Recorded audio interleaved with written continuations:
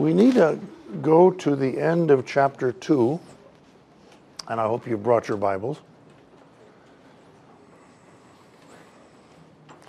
We need to recognize that these vilified people really rag on Job's comforters, and they should. But until the end of chapter 2, they're doing better than most of us would. Let's do a thought experiment. Let's imagine that a father and his two children, he's taking his two children to school, this morning got hit by a train and all three are dead. And let's imagine that sometime today you're in the village market and the wife, who this morning was a wife and mother and now is a widow and bereft, she's in the village market. You know her. She's a friend of the family.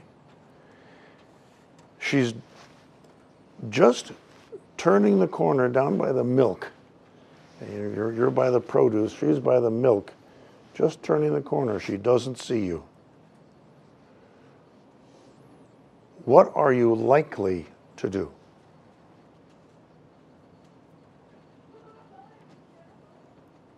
What are most people likely to do? Pardon? Nothing. Nothing. You're glad she doesn't see you, and you leave it at that, and you make sure that you're somewhere else in the VM than she is. Most of us would react that way. Why? We hate her? No. Why, Jesse? Why avoid her? It's a situation that we as humans like to avoid. In a situation like that, We tend to just like to avoid because we don't want to deal with the stress that she's dealing with. you don't know what to say. I mean, if somebody breaks his arm, it's not that big a deal to say, wow, sorry about your arm. You know, got a dented fender, ooh, sorry about that. No problem. But when something this enormous happens, when something this absolutely devastating happens, we don't know what to do. We're afraid that anything we say is going to be inadequate. Job's friends do better than that. They come and sit with him and weep. And that's not a bad answer. As I say, it's better than most of us would do. Just going to that woman with tears and embracing that woman, if you're a woman. Otherwise, weep with her a little, wordlessly. You know what's the worst thing to do? Family lost their little baby, 3 months old or something. A lady came up to them in church and said, do you know what happened? That little baby was so perfect that God wanted to have that little baby with him right now. This makes God into a child murderer. This lady is trying to do good, but she has opened her mouth and done some theology. No. There's another answer we'll see in the book of Job, an even better answer. But to begin with, what these men do is better than what most of us would do. You just see that clearly. And then, chapter 3, Job opens his mouth and curses his birthday, the day of his birth. Right? Doesn't curse God, but curses the day of his birth. And he said, let the day perish wherein I was born, and the night in which it was said, there is a man-child conceived. He wants not to have been conceived, certainly not to have been born. If you look at it mathematically, he's had a pretty good go. But at this moment, all taken away He feels severe depression. Let darkness, let that day be darkness. Let there not have been a day there at all. Just one night to another night. And that's all, no daylight. Let darkness and the shadow of death stain it.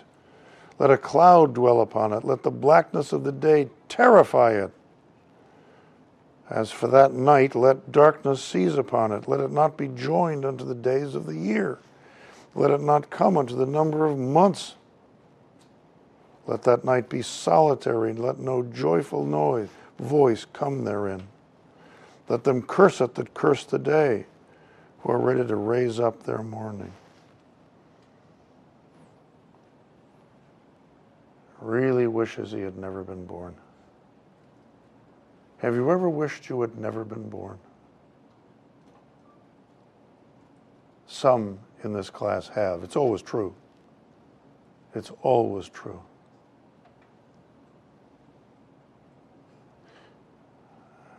God's blessing remains, though. And if we open to that blessing, that day of our birth will have been a blessing. Hard to remember that in some circumstances. Under grace, we can. I've been suicidal twice in my life. Praise God, I didn't do it either way, either time. It looked like there was no good thing that was going to come to me. The Lord led me through it through grace. I'm very grateful. If you're feeling suicidal, let the Lord have it. Grace is sufficient for you, and the life He has for you is so much better than you can imagine, that if He told you all about it, it would be too sweet to bear. And I say that from my experience. But he's feeling suicidal. And he goes on. Why died I not from the womb? Why did I not give up the ghost when I came out of the belly? 11. Why did the knees prevent me? And that's an old English word. It means go before me in welcome. Do you know what happens to babies who are not welcomed into the world? They die. Russian orphanages. The babies were cared for, but never felt a loving touch. And they died. Why was I welcomed into the world? Why didn't I just die? Apparently Job understands something of that. For now I should have lain still and been quiet. I should have slept. Then I had been at rest with kings and counselors of the earth, which built desolate places for themselves. They've gone into ruin. Or with princes that had gold who filled their houses with silver. There the wicked cease from troubling. There the weary be at rest. Yes, it's true. 20. Wherefore is light given to him that is in misery, and life unto the bitter in soul? For the Greek, there's no answer. It's just the way it is. We're all victims.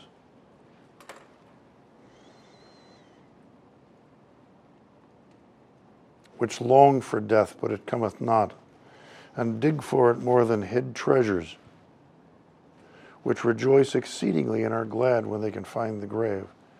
You know about the lantern down here, Four Corners? It's full of very old people who pray for death nightly.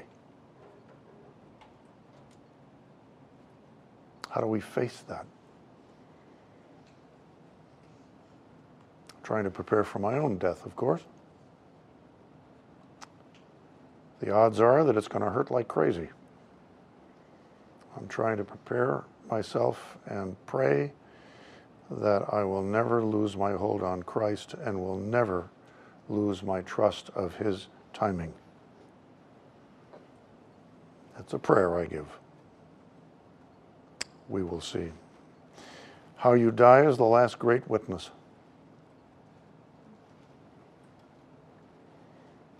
So, and then he says something very interesting, 25. For the thing which I greatly feared has come upon me. He's been afraid of this. And that of which I was afraid has come upon me. I was not in safety, neither had I rest, neither was I quiet. Trouble came. What are you afraid of? Everybody's afraid of something. What are you afraid of? There are people who are so afraid of losing friends, of being friendless, young people particularly. They follow the in crowd even though they know that it's wrong. What are you afraid of? What am I afraid of? Whatever we're afraid of, disease, danger, the future, all of us are afraid of the future.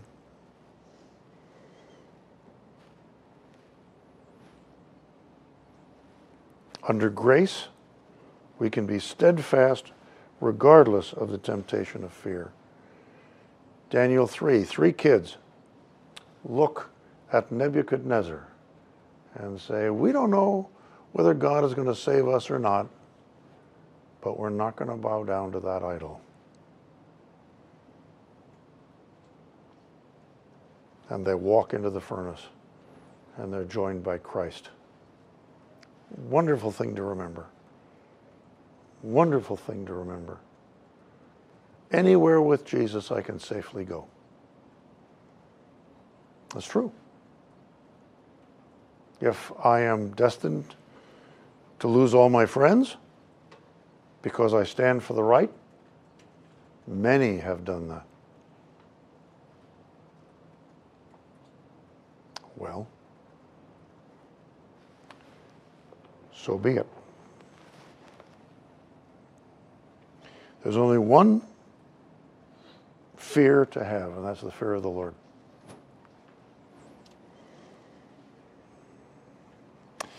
Well, Job has opened his mouth, so Eliphaz the Temanite feels that it's okay to talk now after 7 days. And then he says something that always makes me smile. He says, if we essay to commune with thee, wilt thou be grieved? If a friend of yours looks at you and says, now don't get angry, but you know one thing for sure. What's that? You're going to be mad. Okay, you know it's coming. If we essay to commune with thee, wilt thou be grieved? But who can withhold himself from speaking? You, apparently, for 7 days. Did better than most. Don't lose your hold on your virtue. Who can withhold himself from speaking? And now, suddenly, what he says is very damaging. He had 3 friends until this speech, and now the friends will be withdrawn too. He's going to be very alone. Satan wants you to feel alone. Can you stand it when it's just you and Christ? Behold, he says, in almost a sneer, thou hast instructed many, and thou hast strengthened the weak hands. That's a wonderful thing he's noticed. Thy words have upholden him that was falling, and thou hast strengthened the feeble knees. But now it is come upon thee, and thou faintest. Does that ring any little bells in the back of your head? Any little comment that you remember from somewhere else in the Bible? That accusation? You've helped other people, but now it's come upon you and you're fainting. Uh-huh. Becky? Jesus on the cross, He saved others. Himself he cannot save. It was a taunt. Quite true, though. Is not this thy fear, thy confidence, thy hope, and the uprightness of thy ways? Remember, I pray thee, who ever perished being innocent? That's Zeus's question to Athena. Whoever perished being innocent? What's the answer? Sorry? Also Jesus. Christ perished being innocent. Whether they know about this beforehand, we don't know. But it's a good question, and again, it's Zeus's question. Why? How men blame the gods, it's mostly their own fault. Where were the righteous cut off? Well, Christ was. Even as I have seen, they that plow iniquity and sow wickedness reap the same. By the blast of God they perish, and by the breath of his nostrils are they consumed. The roaring of the lion and the voice of the fierce lion. The teeth of the young lions are broken. The old lion perishes for lack of prey. Well, all this is very nice. What's he saying in such eloquence? What's his message? You brought this on yourself? You brought this on yourself? You've brought this on yourself. How? Some sin. Some sin. Now, does Eliphaz know of any sin that Job has committed? Nope.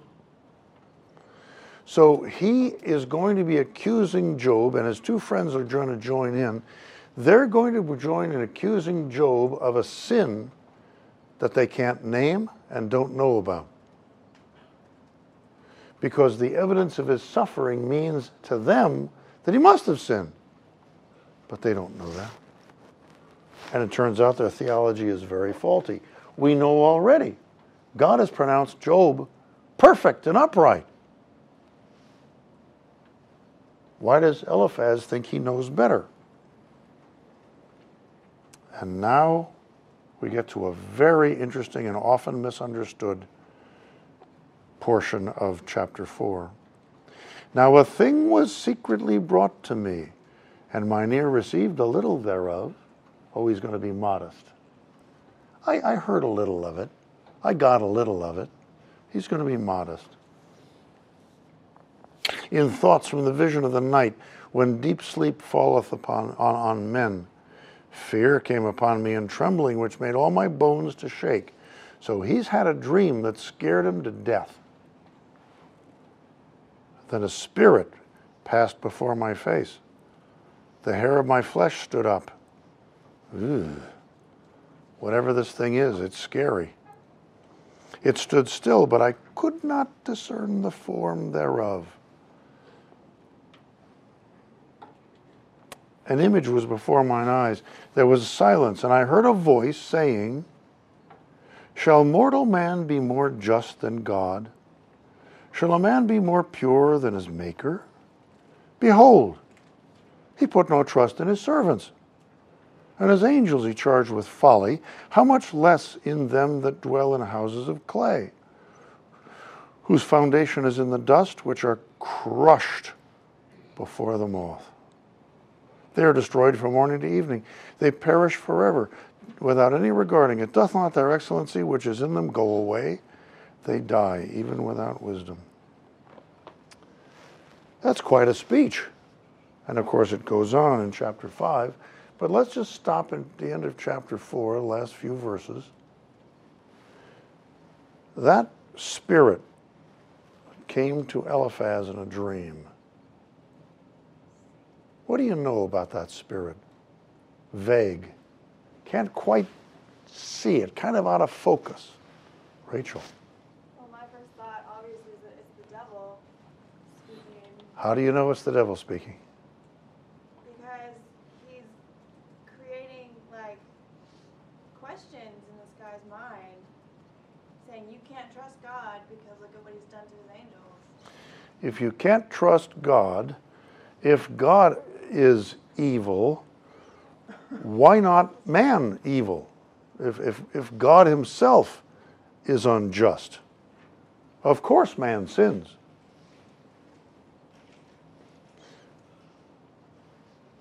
What specifically in these verses tells you that this is Satan? Yes, first of all, the general tone of accusing God. Satan means the accuser. He's accusing God. What is he saying specifically? He put no trust in his servants.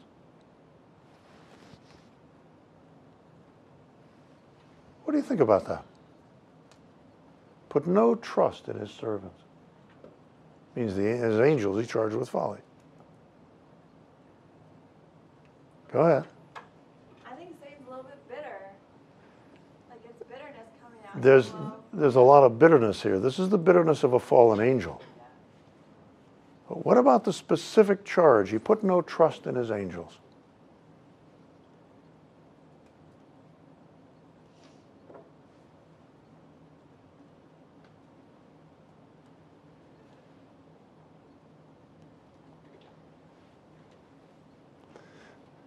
Mrs. Roof, I think you're bursting this. Okay, Cecilia. I don't know. Is he saying that basically that the angels knew better, but Jesus didn't believe that their way was better than his way, so he didn't trust? Is that what he's saying? I think it may be simpler than that. But yeah, it probably contains that he knew their way was better, but wouldn't let him do it. The fact is, how can you not have trusted God? Did you want to? I just want to say, God has put his trust in Job. Yes. Instead of the angels. Okay. So that's cool. Satan really. That's going to be pretty mad. Satan's going to get pretty mad. You will But the question is, did God trust his angels? Yes, he did. Sure, you can't swindle somebody who doesn't trust you. He split it. Okay? The sin was possible. The devil's sin was possible because of God's trust. He allowed them that choice. That's trust. So this is a bald-faced lie. Well, Satan is the father of lies. What else would you expect? So we have a dream which is clearly satanic. Again, how much less in them that dwell in houses of clay? And as Mrs. Rufus pointed out, he's trusted Job. Satan no longer worthy of trust. Satan's probably jealous, among other things. Yeah, it's good. They are crushed before the moth. Do you see the cruelty in that word, crushed? What's just happened to his children? I mean, as he thinks about the horror of how they died, and now that word pops up to give him even more pain. Calculated cruelty in that line.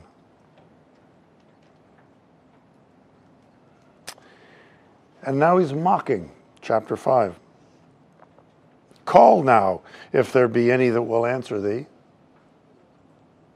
He isn't sure, he doesn't think so. All of this based on supposed wisdom that he's gotten from a satanic dream. Call now. Mocking. See if there be any that will answer thee. There's echoes of the crucifixion here too. He calleth upon Elias. See whether Elias will come down and save him. And to which of the saints wilt thou turn?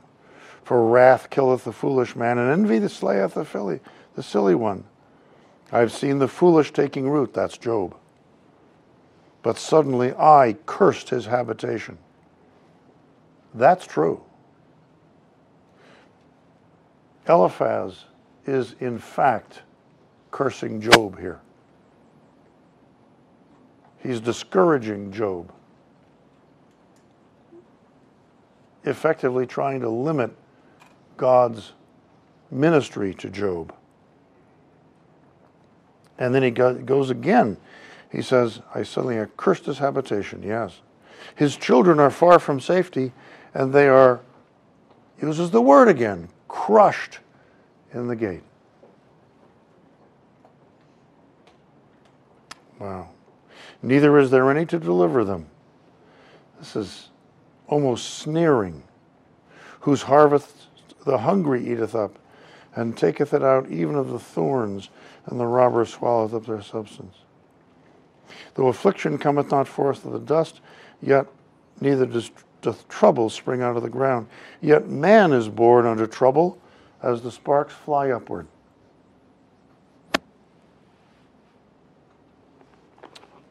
What do you think?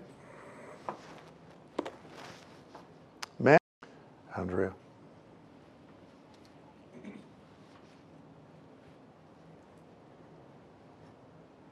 Greeks will tell us that it's true, and it is. We are born into a vale of tears.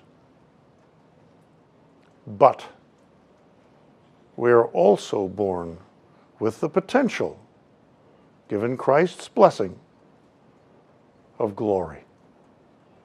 Not available to Greeks, Greek thinkers who do not accept Christ. Not available. There's only one way, one name, whereby we must be saved, and that is the name of Christ. Man is born unto trouble, but a Christian born again is born unto eternal life. See the point? The Greeks have it half right, and 50% is an F in most grading scales.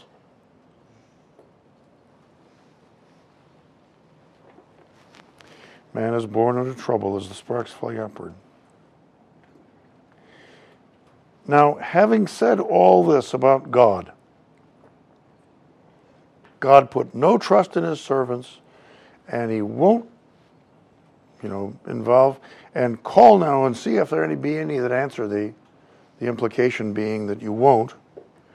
Now suddenly, in verse 8 of chapter 5, he says, piously, I would seek unto God, and unto God I would commit my cause. Why? A God like you've just defined? You've just described a God that now you say, go and talk to God? C.S. Lewis, quoting somebody, said, hell is inaccurate. Hell doesn't have to make sense. Hell can be self-contradictory. Sure, having just excoriated God as an unworthy God, he then suddenly steps over into self-righteous piety and says, I would seek unto God, and unto God would I commit my cause. Maybe you should do that, Eliphaz. You've got yourself a satanic dream here that you're thinking of as wisdom. You're working with the wrong powers. Take your own advice. Which doeth great things and unsearchable, marvelous things without number, who giveth rain upon the earth and does all these wonderful things, la-di-da-di-da, and saves this and does that. Yeah, but you've just given us a very different picture of God. Which one are you going to believe?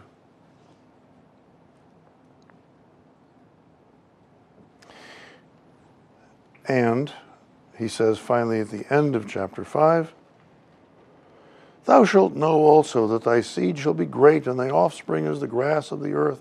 Thou shalt come to thy grave at a full age, as like a shock of corn cometh in his season. Lo, this, we have searched it. He's talking for his two friends, but he's not talking really from anything but this satanic dream. We have searched it, so it is. Hear it, and know it is thou it for thy good. So self-satisfied, isn't he?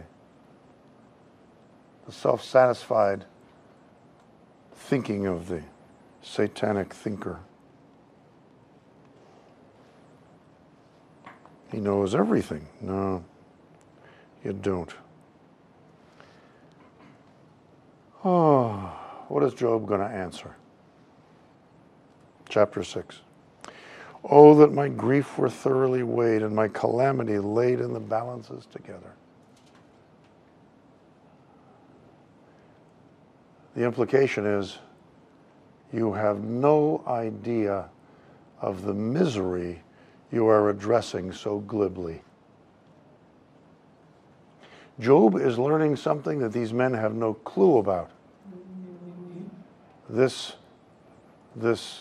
suffering he's going through is teaching him something about the world.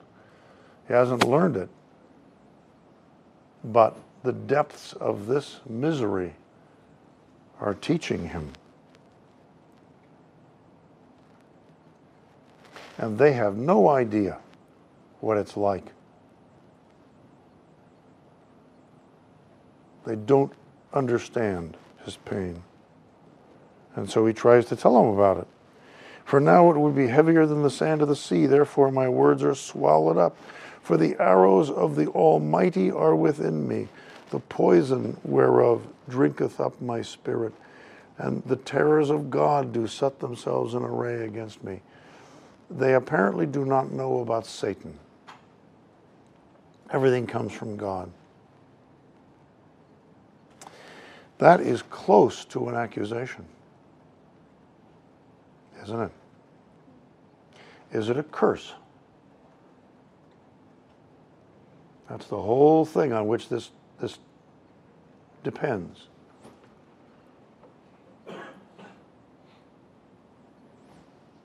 He speaks as he finds. He thinks it's God's arrows and the poison thereof. Not a curse, though. He doesn't curse the God who has done this. He simply cries about it. Oh, that I might have my request, verse 8. Oh, that God would grant me the thing I long for, even that it would please God to destroy me, that he would let loose his hand and cut me off. He wants God to destroy him. What's the difference between Job and Judas?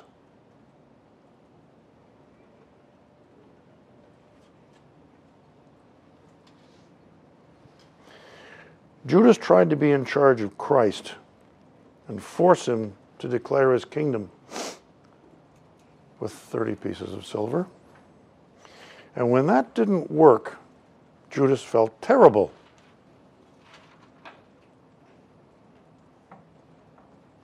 And Judas decided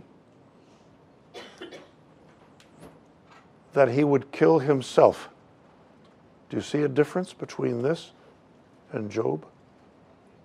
Job wishes that God would kill him, but he does not kill himself. He does not pretend as though he's in charge of his own death. Jesse?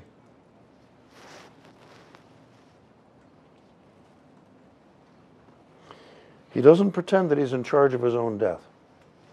He prays that God would see fit to kill him, but he does not kill himself. It's like his first statement. He wishes he were dead, but he does not kill himself. And then he says in 15 something very interesting about his brothers, these three guys. Have dealt deceitfully as a brook, and as the stream of brooks that pass away, which are blackish by reason of the ice, and wherein the snow is hid. What time they wax warm, they vanish. When you come to the summertime and you're really thirsty, these intermittent streams dry up. These were fair weather friends. Now, even as fair weather friends, they do better than we do, sitting 7 days a night. But still, when they open their mouths, they betray him. And they are deceitful as a brook that disappears in hot weather. And then he says, 21, for now ye are nothing. Ye see my casting down and are afraid. Years ago, when I was a flight instructor at Andrews, another flight instructor was killed in an accident with a student. And it was a very puzzling accident. I won't go through the details. And so the rest of us got together when we were around and discussed what Darrell had done wrong. Why? And we came to some conclusions, though we didn't know. There was no knowing. The NTSB couldn't figure out why they'd crashed. But we pretended that we knew. Why would we have done that? Job says so. For now ye see my casting down, and you're afraid. Here's what you've done wrong. You've done something wrong. Implication, I haven't done that. Can't happen to me.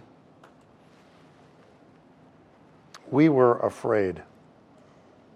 We were worried. They say, when I became a flight instructor, it said, well, some of the nicest guys are going to try and kill you. And it was true. Every 50 or 100 hours, a student of mine would do something that was life-threatening. Couldn't get insurance. So we decided that we would figure out Darrell, because we were in that same situation and wanted comfort of knowing that we wouldn't do such a thing. No. Don't try and figure it out if you don't know. One of the great themes of the book of Job, we'll leave it here. One of the great themes of the book of Job is silence. When you don't know, keep your mouth shut. Thank you, ladies and gentlemen.